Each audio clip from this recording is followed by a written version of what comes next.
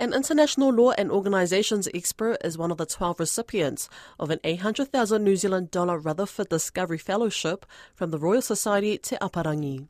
Associate Professor in Public International Law at Auckland University, Guy Sinclair, aims to analyse the international legal framework in the Pacific by looking at international bodies working in the region. Dr. Sinclair says with climate change, security concerns and other issues impacting on the Pacific, he hopes to help these international organisations work better and interact more effectively. He spoke with Don Wiseman, who began by asking how he got involved in such work. I trained as a lawyer and initially practiced as a commercial lawyer in law firms in London and then in Auckland, and then I worked in-house for a while. And while I was working in my in-house roles, I did some further studies to the master's degree, and then went off and did a doctorate at New York University in international law, focusing on international organizations.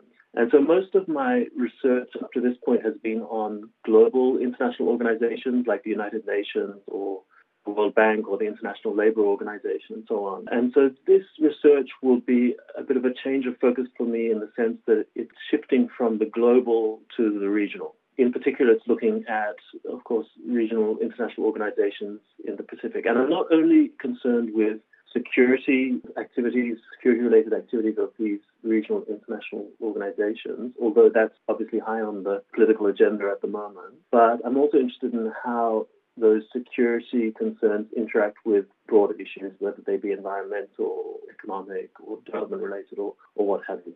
All right, can we just go into a little bit more detail, these security issues you're looking at? On the face of it, as far as I know, none of these organisations are involved in security. So are we just talking about their safeness, the security of the elements of their operation, or what exactly? What are we talking about?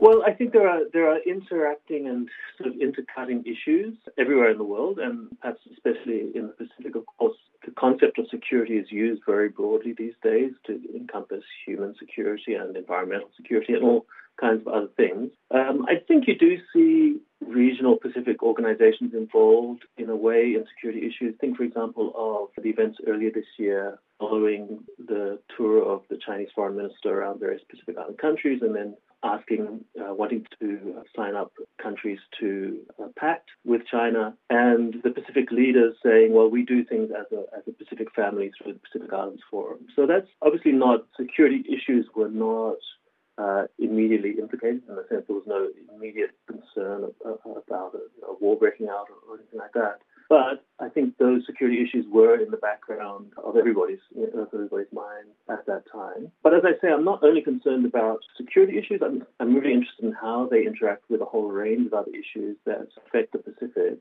And that extends beyond Pacific Island regional organizations like the Pacific Islands Forum or the Pacific Community or SPREP or what have you, to also think about other international organizations carrying out operations in the Pacific. So we might think of, for example, the work of the Asian Development Bank or of the European Union or of the Asian Infrastructure Investment Bank as sort of the institutional arm of the Belt and Road Initiative. And it's those sort of all those interactions that are interesting. What's the end purpose of it all? What will you do with what you discover? Well, I think there's several end purposes. I think there's a practical end purpose in the sense that it will be useful for governments, not only the government of New Zealand, but governments of Pacific Island states, to have a better sense of the institutional environment, the framework, and how it all interacts.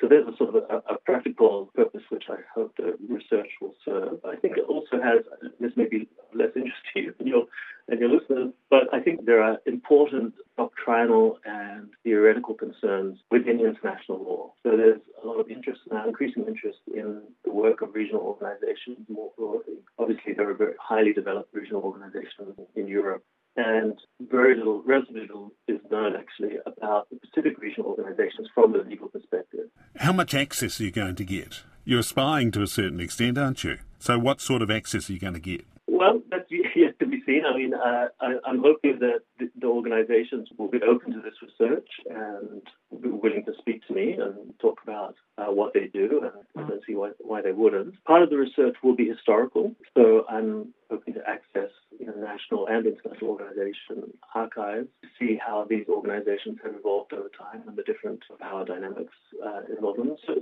I think there'll be a question of sort of interviews and observations and primary document-based research in archives.